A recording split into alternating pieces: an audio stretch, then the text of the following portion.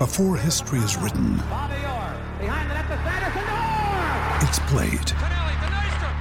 Before it's frozen in time, it's fought one shift at a time. Before it's etched in silver, it's carved in ice. What happens next will last forever. The Stanley Cup Final on ABC and ESPN Plus begins Saturday. This is The View from the Gladys Street, a podcast by the fans, for the fans, as we go on the terraces to discuss all the big talking points at Everton Football Club. Hello and welcome to The View from the Gladys Street podcast. I'm your host, Ian Kroll. Another defeat for Everton leaves them with one win in 6 league games and sitting in 12th position in the league table. Today's podcast will focus on the defeat at the Emirates as well as look ahead to the Fulham game on Saturday. We'll also discuss the current state of affairs and the perceived negativity surrounding the club. A few other points will be the captain debate, as well as who should play up front and how long can we blame bad luck for the poor run. Remember, if you like what you're listening to, you can subscribe to the podcast via iTunes and the Acast app by searching Royal Blue. There you will find a whole host of Everton shows available to you, including this one, the View from the Gladys Street fan podcast. There's also the post-game podcast hosted by Paul Wheelock, as well as our Royal Blue podcast hosted by Phil Kirkbride. Today's guests include Robert Astell. Hello, Rob. Hello, mate. My second guest includes John Howard. Hello, John. Hi, Ian. And making his first appearance on the show, Graham Callaghan. Hello, Graham. You all right? Lads, before we talk directly about the Arsenal game, I just want to start off with the negativity surrounding the club and the so-called, what I call it, I told you so culture. We're all fans here, so everyone's entitled to their opinion. Whether you agree or disagree, you know, obviously that's fine. I'm sure there'll be listeners who agree and don't agree as well.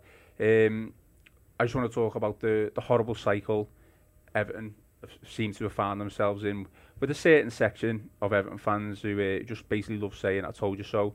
And what I mean by this is the fans who didn't necessarily want Marco Silva as manager, or didn't fancy him in the first place, and they find it easier to be negative and to start, you know, with the Silva shouts of Silva out.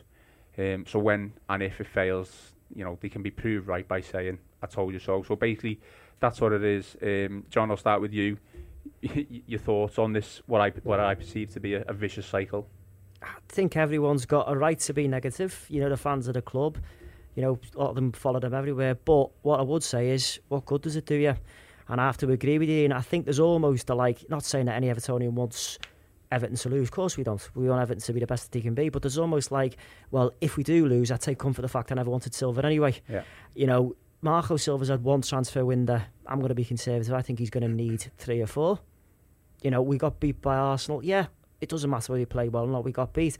But I do think there's a certain negativity around. But let's also remember that we only see Evertonians because, you know, we're Evertonians. We follow Evertonians on Twitter. So we're going to see more Evertonians. I'm sure every section of every club has that band of supporters that are, well, he's rubbish anyway, or never wanted him anyway. And you're never going to change that. But negativity is something I would say. I think it's your right, but I actually don't think it does any good. Marco Silva's still going to be there. You know, he's Moshiri's man. You know, he'll be as keenly feeling the defeats as anyone. So I think we might as well all band together and stick together rather than say, well, I never wanted him anyway. It's your fault. Yeah. Rob, do you agree with what, you know, I perceive as fans saying "I told you so"? Do you think there is a vicious cycle surrounding the club? Yeah, and it's kind of fed from since you could probably say Moyes left. We had the stability under Moyes where we were finishing 5th, 6th, and 7th every year without fail. We were the best outside the top 5. And then all of a sudden, Martinez came in, didn't work out with Martinez. So like, right, we need to get rid of him. And then the same with Koeman. And because expectations have been raised and we're not meeting them, it's easy for the frustration to boil over to like, this isn't working now, so we need to fix it.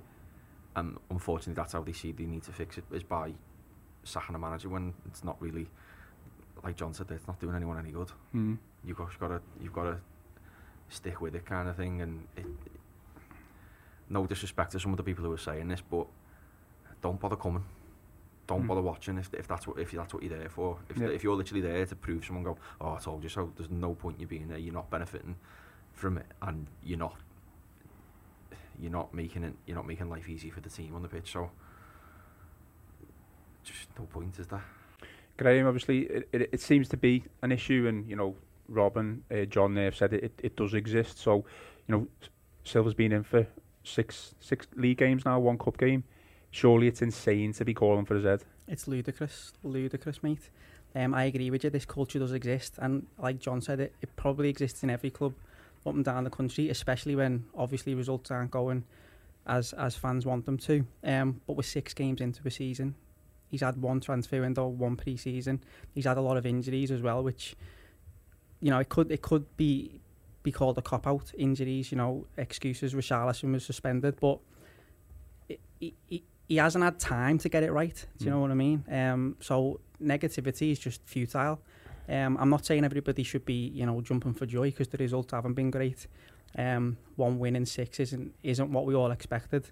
But I agree with the other 2 lads that being negative about it, getting on his back, putting pressure on players, it's not going to help anybody. Is it purely down to the teams that we faced in the first 5 games? Expectations have been risen, and it's like, well, we almost expected 15 points from them first 5 games. Possibly, and I think Marco Silva, he's a young, dynamic, modern day manager, if you like, and I think everybody thought he was going to come in and we were going to play this high pressing, intense, attacking, goal scoring football, and it's not quite worked out like that, obviously.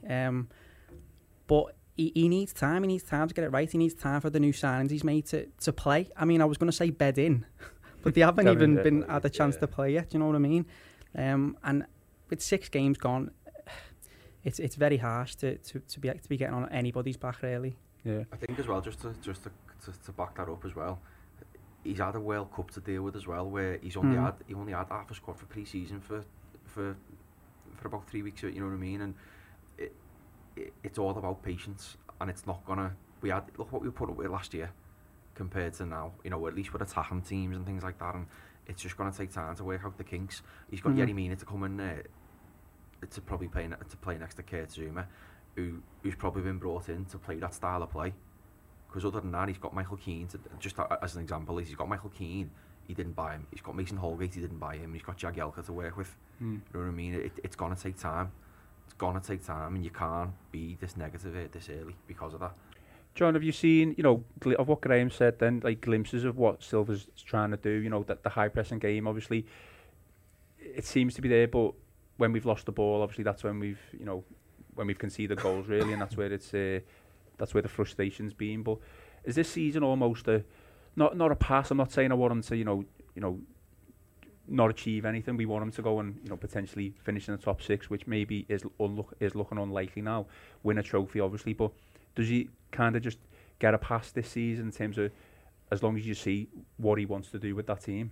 I don't think you can ever give any Everton manager a pass. I do see where you're coming from now. I think what he's got to be given is time to show progression, and I think he's done it already. Bear in mind, as Graham said, half of his new signings haven't been fit. Nobody can say we shouldn't sign an injured player anyway, but people do all the time. Not a short-term fix, though, is it? Exactly, he's not a short-term fix. We've needed a big centre-half for a while. I think, in any defensive partnership, there's always one that tends to be dominant.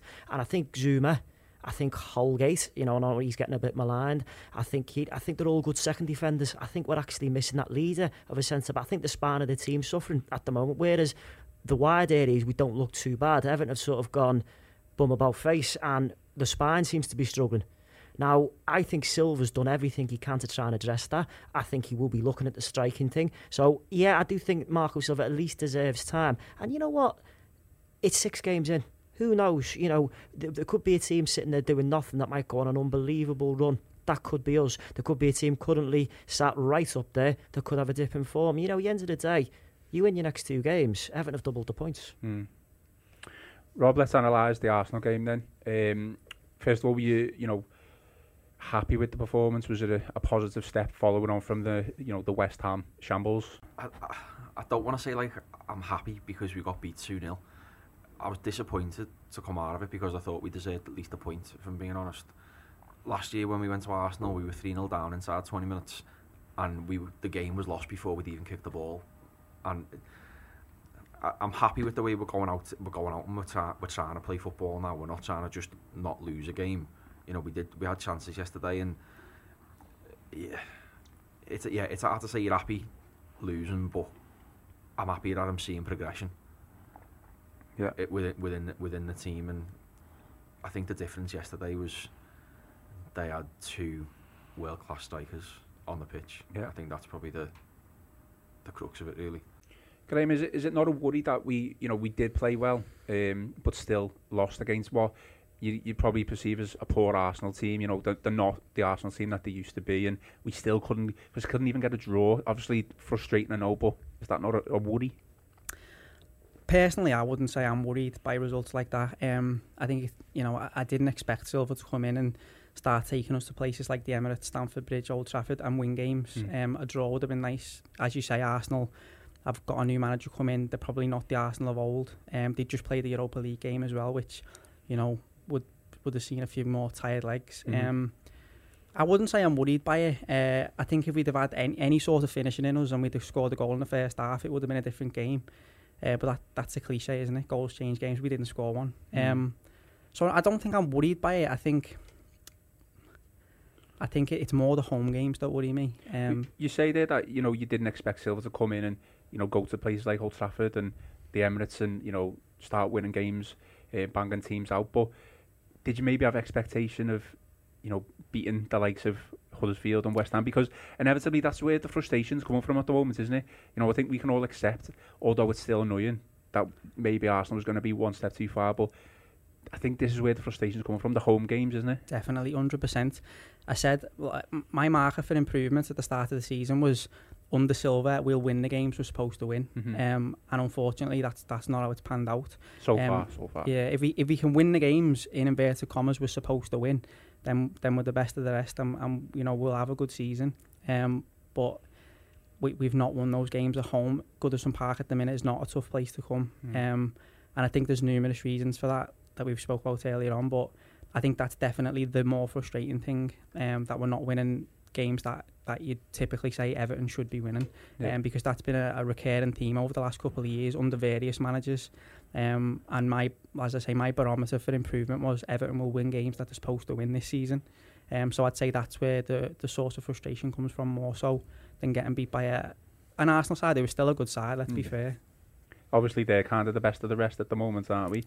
Well, John, as Graham mentioned, he kind of didn't expect us to go and beat Arsenal. I think we all ran this table. Maybe it was going to be a touch too far, but with that being the case, are we just accepting our fate then of being a run-of-the-mill mid-range club at the moment? Is that where we are? I think we are a mid-table to higher club. I don't think we're so much accepting our fate, and I think we've got to try and be realistic. There are certain fans who, when Everton lose, not accepting fate, but what I mean is, I think it was like we kind of expected to get beat by Arsenal. So is that not accepting fate? But I don't know. Did we? I mean, when Calvert-Lewin broke away in the first couple of minutes, I don't think he expected to get beat by Arsenal. I don't think Silva expects to get beat by Arsenal. You get beat by Arsenal, and you're thinking. But, we'll go into that later on. There were certain decisions and stuff like that. And, we've still got players out injured. But we did match Arsenal stride for stride. And I think it was Rose said they had two world-class strikers. Lacazette decided to show what he's all about and Bumfit's in the top corner. Suddenly then, the floodgates open a little bit. And then when Aubameyang scored that goal, I thought we were going to be on the whacking the 4 and 5 here. But if you look to last season, not that it's a barometer, Sam Allardyce almost turned around and said, like a school teacher teaching children that aren't going to make it, well, listen, guys, what did you expect? We're not going to win anyway. So I might as well set aside up to get whooped. I don't think Marco Silva is doing that. I do think he's positive, and I do think he's got a style that he wants to implement. But at the moment, I think yesterday was a shining example of him trying to implement a style with the players that aren't quite ready for that, or he hasn't got enough of them. Now, whether he'd be saying, well, you cut your cloth accordingly. Well, if that goes in the first couple of minutes, it's a different game, isn't it? But Arsenal, let's be honest, they're still a decent team. They've still got very, very good players. Got a cracking lad in the midfield there, I can't pronounce his name, and two good boys up front. So I think Everton have got to be able to be the best, but that might not be for a very long time. Certainly not after seven games. Exactly. From a guy who's come in and had one transfer window and half a pre-season with half a team. Rob, just we've kind of used the excuse over the past couple of games that we've been unlucky, haven't we? I mean, we have been at the end of the day, but when does that start to wear thin, that excuse? I feel like these questions are being really harsh, but obviously I just need to, the questions that are being asked. So, we kind of have been unlucky, but there's only so many times you can be unlucky, isn't there? Yeah, I know what you mean. Sometimes you've just got to grind out results rather than complain about it. Yeah. And ask me again in 5 games. All right, I will. John, just in terms of Silva's team selection then, what did you make of the team selection and just in particular dropping the likes of Tosun, Schneiderlin and Holgate for the likes of Keane, Davison and Calvert-Lewin?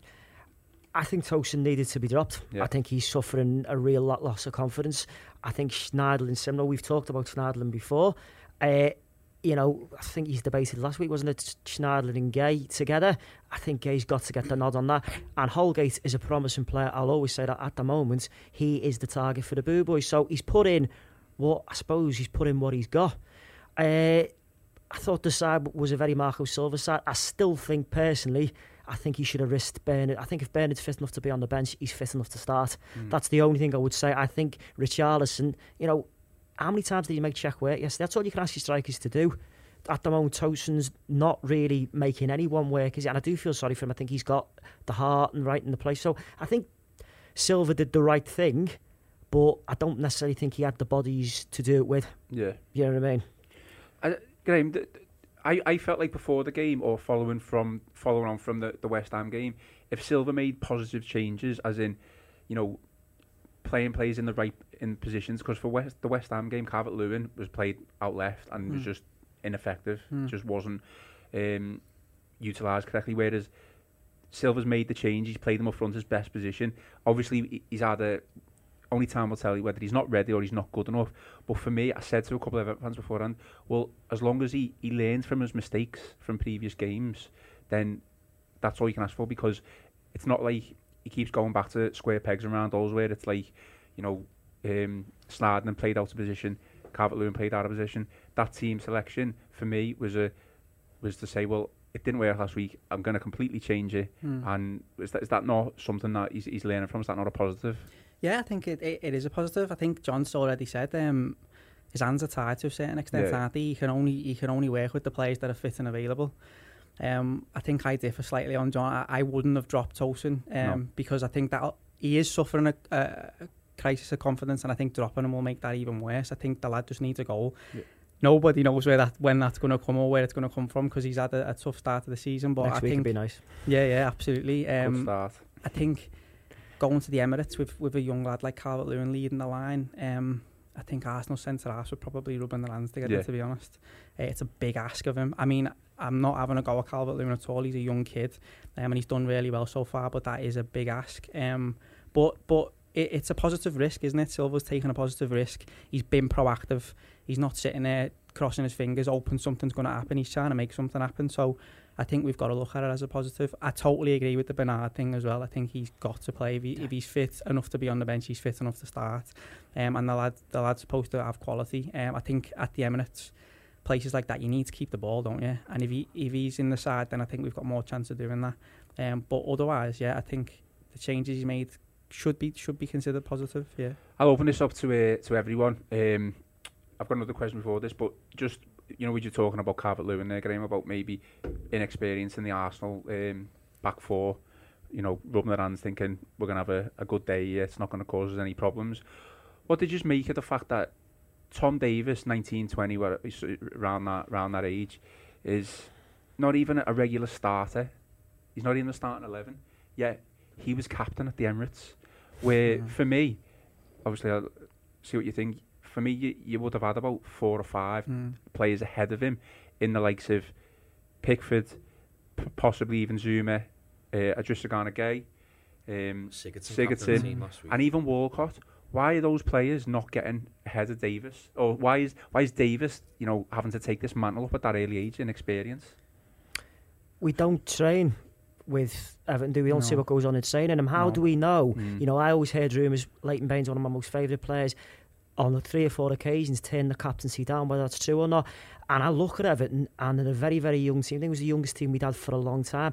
What does frighten me about Everton, and you know, I'm a Marco Silva, I don't know what you think, gents, but I love a leader.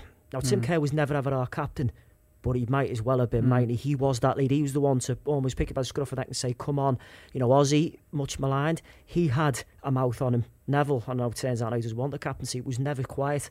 you know, you go back to those hedonistic days of the 1980s. Yeah, we had Kev Duras as captain, but Mountfield could have been skipper. Peter Reid was a skipper.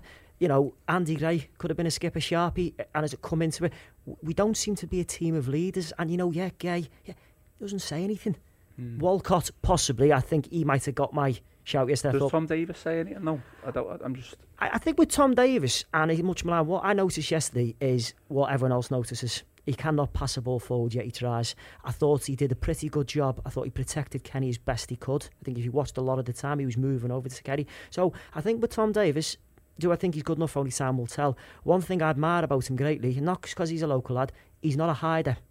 He doesn't hide. You know, Schneiderlin, who I think is a better player, I think he's got more ability, will disappear. And Davis doesn't want to disappear. He still wants to. He'd rather make a mistake 19 times. Oh yeah, I mean, I'm not slating Davis off in any way, shape or form. If he was the captain, then he's the captain. But Rob, does it not speak volumes of the fact that we've got this young Everton player who's, like I say, he's not even a regular starter. It was actually a surprise that he was in the team yesterday, and he's the captain. Like someone mentioned last week that I didn't even realise after the West Ham game, it was Mason Holgate to come out to speak to the media, and another youngster, at least fronting up. Davis did the same again after the Arsenal game. Where are these players leaders in the team? The ones that we've mentioned. I don't think we've got any. There's your answer. No, because I mean, this is, you know, not taking it away from Tom Davis or Mason Holgate here. You know, it takes guts to put yourself out there. No, exactly. But I think it's a disgrace that it's been left down to them. But I also think it's poor from. It's probably a slight criticism of Marco Silva. This really, I think it's poor from Marco Silva in the sense that I think that's our 4th different captain this year, and we've played 7 games. Now that to me cheapens the armband. You know what I mean? There's no structure within the club. Last week it was Gylfi Sigurdsson was the captain. Why wasn't he captain this week? He played the entire 90. Yeah. You know what I mean? There aren't any leaders in this team at the minute, and I think Coleman would probably be the first one if he's fit. He's your captain. Yeah. But yeah, it's just. Well, it's all well and good, isn't it? Like saying you've got 10, 11 leaders on the pitch, but you know the greatest teams in the world, Graham, have had world-class players who've been captains, haven't they? That's the whole point of having a manager start off with and then having a captain. maybe he doesn't really put that much emphasis on his captain. There's some sides, like international teams, I don't know whether Portugal do it, but sometimes it's the most capped player just gets the armband straight away, no matter who you are. Do you know what I mean? I don't agree. I don't think Tom Davis should have been the captain, and I don't think, I mean, that's one position for me that needs sorting out. Gay's partner, I know you spoke about this in previous weeks, but that needs to be addressed. I don't know why he's gone with Davis. I honestly don't. I would. He probably the answer for me. I mean, I'm obviously asking the question. That's probably impossible to ask, but he's probably the one who's shown the most impetus and the most leadership qualities in a way, really, which is disgusting. Though, is it? No, exactly. Yeah, well, what John said there as well. Just this is a point on last season. We don't see what goes on in training, but if you remember last year, Tom Davis wasn't in the Everton team, and he went to Sam Allardyce and said, "How do I get back in this team?" And he went, "You need to get your stats up." And he went away, went and trained for a bit, and got back in the team. So he's obviously got that kind of attitude where it's like, you know what, give it to him. You know, the lad wants it. Like you said, he doesn't hide. You know, he's there constantly. He has got the ability, I think, and I think he can be a great player within time. But again, he's 20. No. It's just a shame he gets criticism for what he does, for actually trying. Like Graham said, Marco Silva's using what's in front of him, and unfortunately for Tom Davis, in some respects, he's being proper thrusted into the limelight because there's no one else. There's no one else. They're either injured, suspended, or their head's not in it. I do think that, I mean, you say there's no leaders. Jordan Pickford's just played in a World Cup semi-final. He was number one, like, and he's not. I don't think Jordan Pickford's timid by any stretch of the imagination. You know, I do think there are some leaders there, but I couldn't expand. It's difficult, isn't it? Because if Jordan Pickford was an outfield player, then it's obviously he'd be nailed on. I know some managers and coaches who don't like the goalkeeper to be the captain. It's like a striker. Personally, I'm the same. I'd rather have a, at least through the middle of the park, whether, your Spanish team, whether it's centre-back, forward or midfielder. So Was Michael Keane the captain at Burnley? Well, there's another one that I haven't even mentioned, to be honest. He doesn't look, though, he looks very quiet. It's almost like he's going on social media, reading the points, and it's affecting him. I'll be honest with you, Graham, I'm not a big fan of captains as keepers, but do you know what? I think you made a great point. Jordan Pickford never keeps his mouth shut. No, and the greatest we ever had, Neville Southall, did at times take the armband and captain. And am I right in thinking, guys, if they always am just dreaming, was Cech Arsenal's captain? Yeah, he was, possibly. I'm pretty sure he led the team out. So sometimes is it not needs must when the devil drives? And if Pickford is screaming and shouting, do you think maybe that might encourage other people? If Davis suddenly the pressure's off Davis, just go and play your game, son. He might want to just be vocal anyway. If you're hearing one message from behind, it's passing it on, someone's driving it forward. I say I'm not a fan of a striker or a captain, a goalkeeper being captain. I think it should be a midfielder or a defender, but it doesn't necessarily mean it has to be. So maybe Pickford's worth having the shout. I mean, God forbid but he's going to play every game. Well, exactly, because, like I say, I mentioned it twice now, but Davis wasn't even nailed on start of that game. It was actually a surprise when I saw the team sheet. Exactly, I mean, I was made up, it was positive. But sometimes it's not even just being about the captain on the pitch, it's about fronting up, isn't it, after the game? Definitely. And coming out and, taking the flak when you're out. Well, we did play well, but when you've been beaten, and there's players on there, again, we can't see it, it's Marco Silva's decision, but there's players there for me who should be taking that mantle, and they're just Absolutely. not. I mean, going back to a couple of weeks, Coleman was the captain against who was it, Southampton or But we all thought that, well, he's the captain now because Jags is going to be out. And then the following week at Bournemouth, Baines, wasn't it? It was Baines. So again, I think is he trying to find the right leader within the team? Again, this is it could be part of the learning process for Marco Silva. He's trying to see who steps up. It's all, and this is why it needs the patience, because it's all a new experience for him. So he's probably trying to suss out who's the one who's going to take that mantle and be the leader within the team, because it's obviously not going to be Jagielka, because he knows he's probably not going to play. Just moving on from that then, John, with Silva's substitutions, and it was very difficult because we were getting beat, but the substitutions maybe not too like for like? Again, yeah, he put on a striker, but again, he's working with what he's got, isn't he? He took Calvert-Lewin off. I mean, personally, for me, I'd have had Calvert-Lewin off at half-time. I'm a Calvert-Lewin fan, but I would like to have seen Richarlison through the front. So, yeah, maybe it is a bit like for like, but at the moment, I don't really see what Chelsea's got to work with. I mean, I'll throw this one out. I know it's your show, Ian, but, we're playing Davis in the middle of the park and we're going Schneiderlin. Unless he's peed Marco Silva off or injured, would Kieran Dahl not be a shout in that position? I mean, he's a footballer, isn't he? I praised him a lot for the Rotherham game. Yeah. I like what he does. I think I gave him, from my personal point of view, I gave him man of the match. A lot of people disagreed with me. Some people agreed with me. I like him. I don't know why he's not in that team. He'd be in that team for me at Schneiderlin. Well, exactly. I mean, we're all sitting there saying Schneiderlin can't play with Gay. I think we'd all give Gay a shot. I thought yesterday, I thought he was a proper destroyer. I really do think. Well, I think he had 10 tackles in the game, the most. Which is exactly what you want from an old midfielder. You want someone who's going to rough him up a little bit. But this was my point from the West Ham game last week, that he took it upon himself during the West Ham game to try and create chances when no one else was doing it. It's not his job to do that. Exactly. He's the one to disrupt, tackle, and prevent the goals from going in. And he's 100 times better at Schneiderlin than doing that. And he proved that against Arsenal. Okay, we got beat, but if Dahl's with him, is that not? Plus the fact as well. Either that or drop maybe a Sigurdsson back and maybe a Bernard behind the striker. I don't know. Obviously, there's plenty of options, isn't it? But like Rob said, it's a learning curve. Silva's going to find out these. He's also naturally left-footed as well, Dahl. Left-footed playing in the middle of the park sometimes give you a bit of balance, because you're getting the ball, and as a left-footed player, you're looking a different way. It might benefit Walcott, who I think's, I think he's one of the best players we've got. So I don't know. I mean, I just think maybe Dahl's being overlooked a little bit, and I can't really understand why. Yeah. No, I mean, he's happy to give Tom Davis a starting berth, and he's happy to give Tom Davis the captaincy. So you do wonder why Dahl hasn't had an opportunity. I think that position is a big problem for Everton at the moment. I think, like, in this day and age of football, you need those energetic, athletic central midfield players who will win the ball back in the opposition's half. If your first attack breaks down, if you don't win that ball back high up the pitch, you're getting it on the break and you're getting punished in the Premier League these days, aren't you? And like you said, Schneiderlin is a luxury because he's not gonna press, he's not gonna go with Gay. And I think that just does the simple thing. No, he's a tidy player. Don't get me wrong, and I'm not saying he's not a footballer. He is, but he's just not what we need. We've already got that in a successful Premier League side. Can you? You look at, I hate to say it, you look at Liverpool, look at their central midfield players, exactly. Keita. You know, you're always going to compare yourself, aren't you, to them, which is because the rivals, close they're rivals. Monsters, aren't they? They win the ball high up the park, and if the first attack breaks down, the second attack, third attack, fourth attack, you're not always going to score the first time you go up the pitch. But if you lose the ball high up the pitch and you don't win it back, like West Ham did to us, you're going to get caught on the break. And I think teams know that we've got some good players, and they afford us that respect. They let us come on to them because they want to hit us on the break.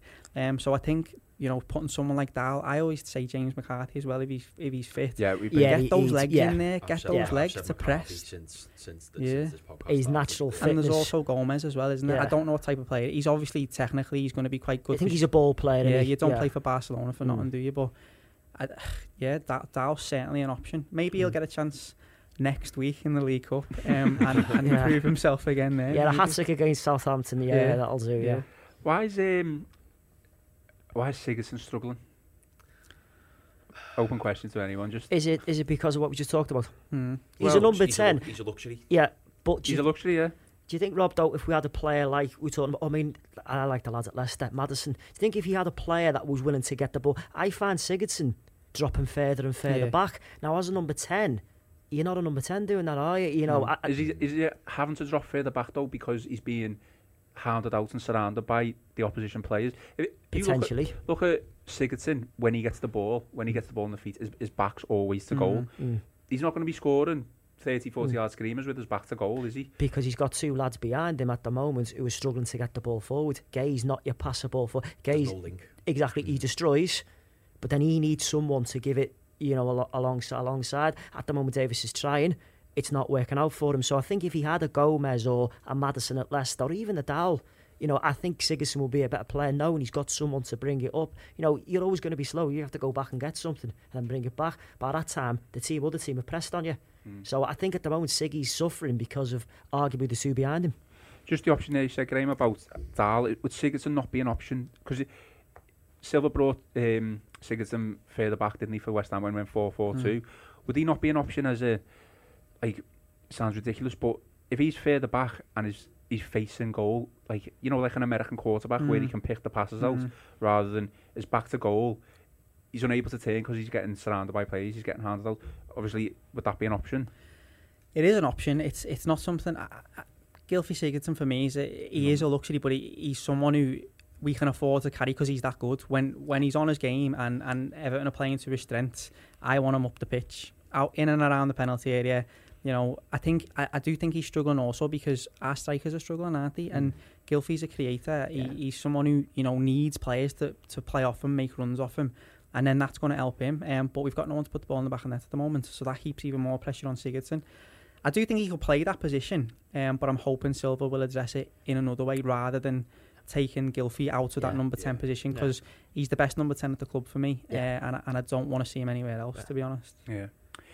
All right, then midfield debate over. Rob, I want to come to you on this one because I know your relationship with the officials of the Premier League are on an all-time low. The second goal, obviously clearly offside, didn't really affect the result of the game, or, you know, even if it didn't go in, it still would have been 1-0. But what a disgraceful decision that was. It's 3 yards offside, like so blatant. It's not even like he had like players in his way to see it. He had it was John Joe Kenny, wasn't it? That's literally the only Everton player, apart from the goalie, who was there. And I've said it before and I'll say it again. The Premier League has not got any good officials. They haven't. The mini celebrities, and that's what they want to be. They don't want to officiate games. It's like, look at John Moss yesterday. He Michael Keane got nearly like whacked in the face by Peter Cech, and nothing got given. Absolutely nothing. And it's not the first time John Moss has done, has had a bad game. They're all rubbish. They're genuine, and And I don't think VAR is the answer in the Premier League, because the referees who aren't reffing games are going to be stood behind the computer screen making the same wrong decisions. But surely with VAR, just on that decision, that would have been cleared up within seconds, minutes. Surely. You'd like to think so, but I just don't trust any of the officials to have a good game anymore. You know, there was actually a clip on Twitter this morning, right? I know what you're going to say. Honest to God, I couldn't believe it. The linesman doesn't flag, like, it goes out as a goal, so he's running back toward the thing, and he's pumping his fist, running back to the touchline. Controversy. You know, no one looks into it, and I've got no... Do you know what? I did see that one. I'll have to see it again. And I tell you what, right, Premier League players are made to face up to their actions, right? Look at Richarlison, got banned for 3 games for that so-called headbutt, right? Why aren't referees held accountable? Why aren't referees made to explain things? Why aren't referees... They always seem to get away with it. Yeah. Do you know what I mean? And same with linesman. The linesman got it massively wrong yesterday. Why is he not being punished? I don't know. You know, and don't put it on me. I could talk about 4 hours about referees if you want me to, but honest to God, every single one of them is incompetent. I think we need to quickly move on. Yeah. All right, well, I had a good laugh there, but I think we should... And another thing. What about moving on to Fulham then? You've been listening to the View from the Gladys Street podcast. As Richarlison, did Richarlison do enough to warrant his position on the left side of the flank, or does he need to? I think you said before, actually, John, didn't you, that he should be pushed up? And Graham, did you say you want Tosun to give Tosun another chance? Well, I wouldn't be disappointed if Richarlison started up front next week. And I also think it'd give an opportunity for Bernard to come into the side, wouldn't it? I wouldn't be disappointed with that. I just think to start Lewin up front and not give Tosun another opportunity was disappointing for me. And like thinking back now, it seems like ages ago when Richarlison scored those 2 goals against Wolves, it kind of felt like, because you had to give Tosun an assist for one of Richarlison's goal, it felt the potential partnership was maybe blossoming there. So, you know, that's I was kind of that opinion, to be honest, against Arsenal. Play Tosun. In the end, he played Dominic Calvert-Lewin again, which was a positive move for me. So I wouldn't be as disappointed if Tosun and Richarlison play in that combination. Definitely at home in Goodison as well, in front of the home crowd, you know, get behind them. Tosun needs a goal. We saw last season, he's a penalty box player, and he will score goals. I think he just needs one. I think the floodgates will open. He's in my fantasy football team. I've got confidence in him. What does Silva need to do then to get us scoring goals? Because obviously we've talked about what's available.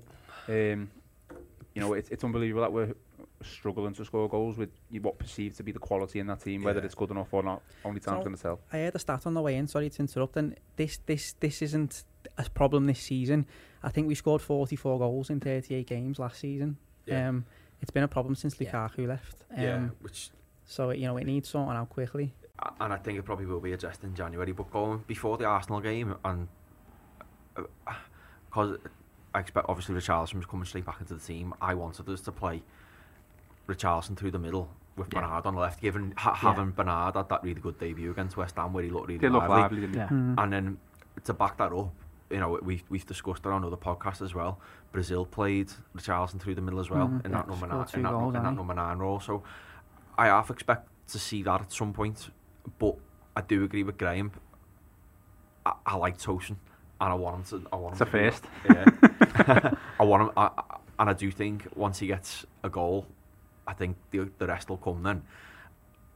And against Wolves in the second game with Southampton, they caused problems, the pair of them. So I wouldn't surprise me again and I wouldn't be bothered if we played Richarlison out left and Tosun up front, because I think, you know, there could be something there as a new little partnership maybe. Yeah. Graham, you said you weren't overly concerned about the fact that we lost to Arsenal. Obviously at the Emirates, a tough game. We have drew against Huddersfield, got beat by West Ham, and even obviously frustrating draw against Bournemouth. So, like, how is it? Well, it is, but stating the bleeding obvious. But how important is it now that we get a win against Fulham on Saturday? It's a big game now, isn't it? Definitely. Just because we've talked about, you know, we'd like to think we're maybe level-headed fans, but there's going to be fans out there who maybe are teetering on the edge, like already. Do you know what I mean? There's fans who've already gone, saying it's open, it's out there. They didn't want him in the first place. Don't want him there. So if we get beat by Fulham, even if we draw and don't put in a performance, if we're unlucky, you know, fans are just going to start turning. Yeah, they're going to get on his back, aren't they? If we go a goal down, it's just going to get toxic.